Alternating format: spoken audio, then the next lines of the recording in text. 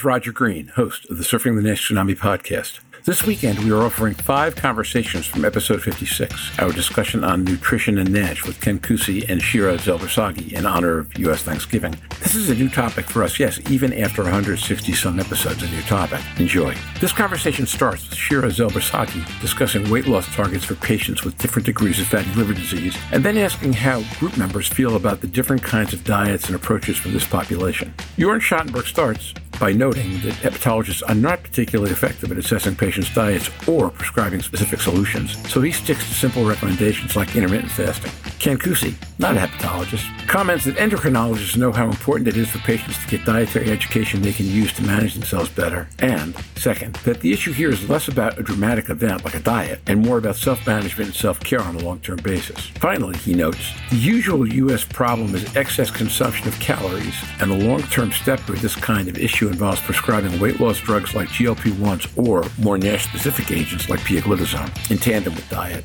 and weight management. Louise Campbell suggests to start in a simpler place, just with a small change of behavior that patients can achieve. Over 2.5 years into the NASH Tsunami, we finally dedicated an episode to diet and nutrition. From where I sit, this episode's been worth the wait. So sit back, listen, enjoy, learn, digest, and when you're done, join the discussion in our LinkedIn discussion group.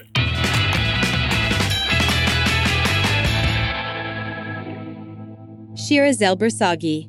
We are all aware that weight reduction is the first-line treatment in NAFLD. We also know that it helps in a dose-response manner. We know that the more you reduce weight, the better you improve liver histology. And this is especially important for people with advanced liver disease. So if you just have steatosis and you reduce 5% of your body weight, then it's great. You reduce the steatosis in most cases. If you have NASH, you need more like 7% weight reduction to get NASH resolution in most patients, although even lower weight reductions can be very helpful. But 7% is kind of a gold number where you want to go if you want to be sure that you have improvement. And then people with fibrosis, with more advanced NASH, should have around 7 to 10% weight reduction to have regression of fibrosis by at least one stage. So we all know that. But how do we achieve it? We all know it's a great challenge. And even if you manage to achieve this weight reduction, it is so difficult to maintain. So one challenge is the long-term adherence, to keep the long-term adherence for weight reduction and dietary modification. And another challenge is how to choose the right diet for the right patient. I would really love to get your opinion on that before I say my own opinion. I mean, how do you recommend the nutritional treatments to your patients? Do you all go for Mediterranean diet or let them choose the diet? Because now there's so many options. There is the Mediterranean, there is the low-fat, there is the intermittent fasting, there is the ketogenic diet. So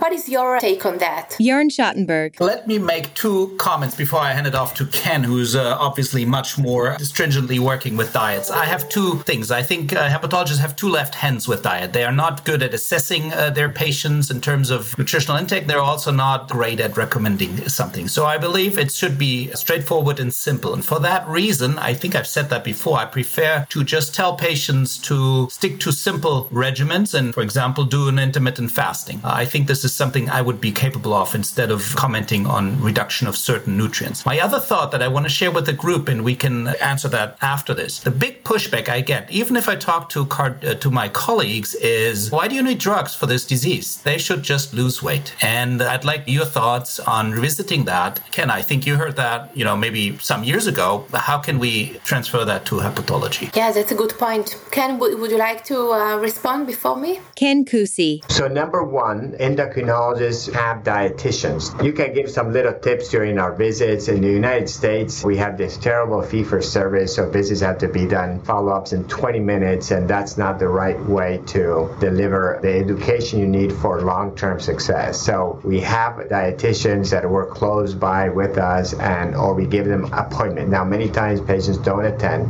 but the importance of the doctor is to tell them how important it is endocrinologists to have diabetes education. So we, as doctors, are just the coaches. They are their own players in the game, and they're going to be making decisions 3 or 4 times a day. So we insist how important it is to get education, because that's the only thing. Second thing, just general things that you may all know, but maybe somebody in the audience could learn from. We've removed the idea of a diet, because a diet has to be like a beginning and an ending, and we know what happens when you end a period of diet because they achieved a weight loss goal. So what we tell them is that this is about profound, long-term lifestyle changes, that, each time you're eating a hamburger, those saturated fat are damaging, sometimes irreversibly, your vessels, and that a way of loving yourself is putting good food into your body. And again, there's no secret. Everybody knows what junk food is. Everybody knows, of course, fat and sugar and is tasty. But we try to create a consciousness of long-term self-love and self-care. But it does require, it's been shown, it needs a structured weight loss program, and in general, along the lines of a Mediterranean diet. Of course, what the Obesity Society and weight management people, they allow what the patient choose. I mean, sometimes if they all for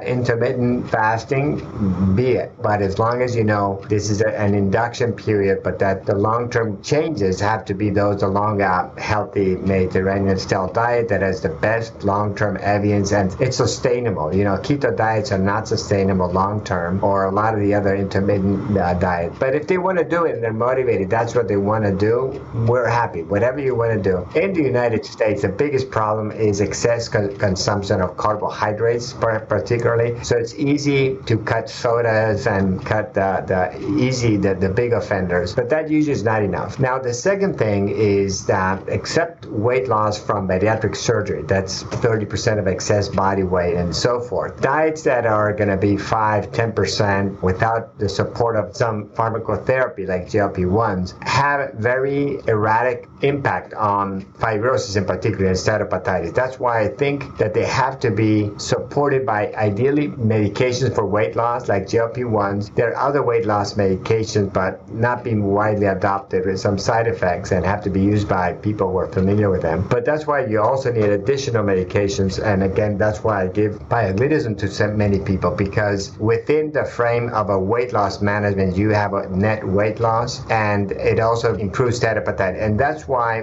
when FDA drugs get approved that don't specifically promote weight loss, they should still add a medication that's specific for reversing steatohepatitis in addition to lifestyle, because even if medications maybe 50% reach a response, and with diet, lifestyle studies have shown the better ones that not everybody, actually a minority, reach a reversal of steatohepatitis or fibrosis. So depending on the weight loss, I think that they're not exclusive, and I think we should, like we do in diabetes or dyslipidemia, use medications and lifestyle change. Louise Campbell. I agree with everything that's been said, but I'd also start even more simpler than that. You have to get somebody to see that they can make a change. So by giving them aims on diets, that could be too far ahead. They need to find something that works for them. They need to find something that's small. There's a saying in the UK that a cup of tea is an excuse for a biscuit. Actually, don't have your cup of tea every day. Jean, I hope you didn't have a biscuit with that breakfast tea that you were having just then. So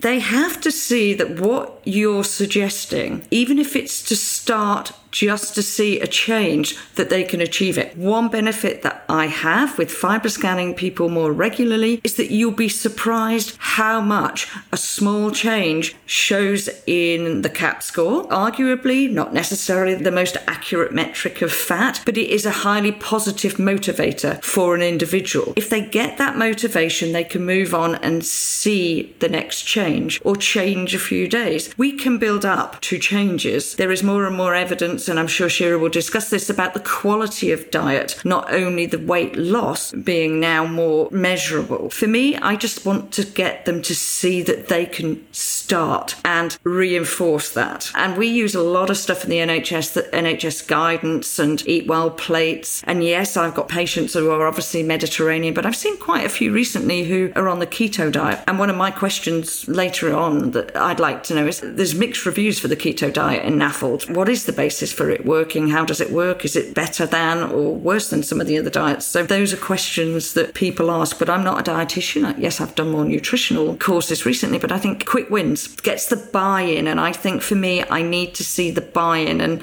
we get that in 8 to 9 out of 10 patients that we see. So that's good. And then they can go on for a formal diet. And now back to Roger.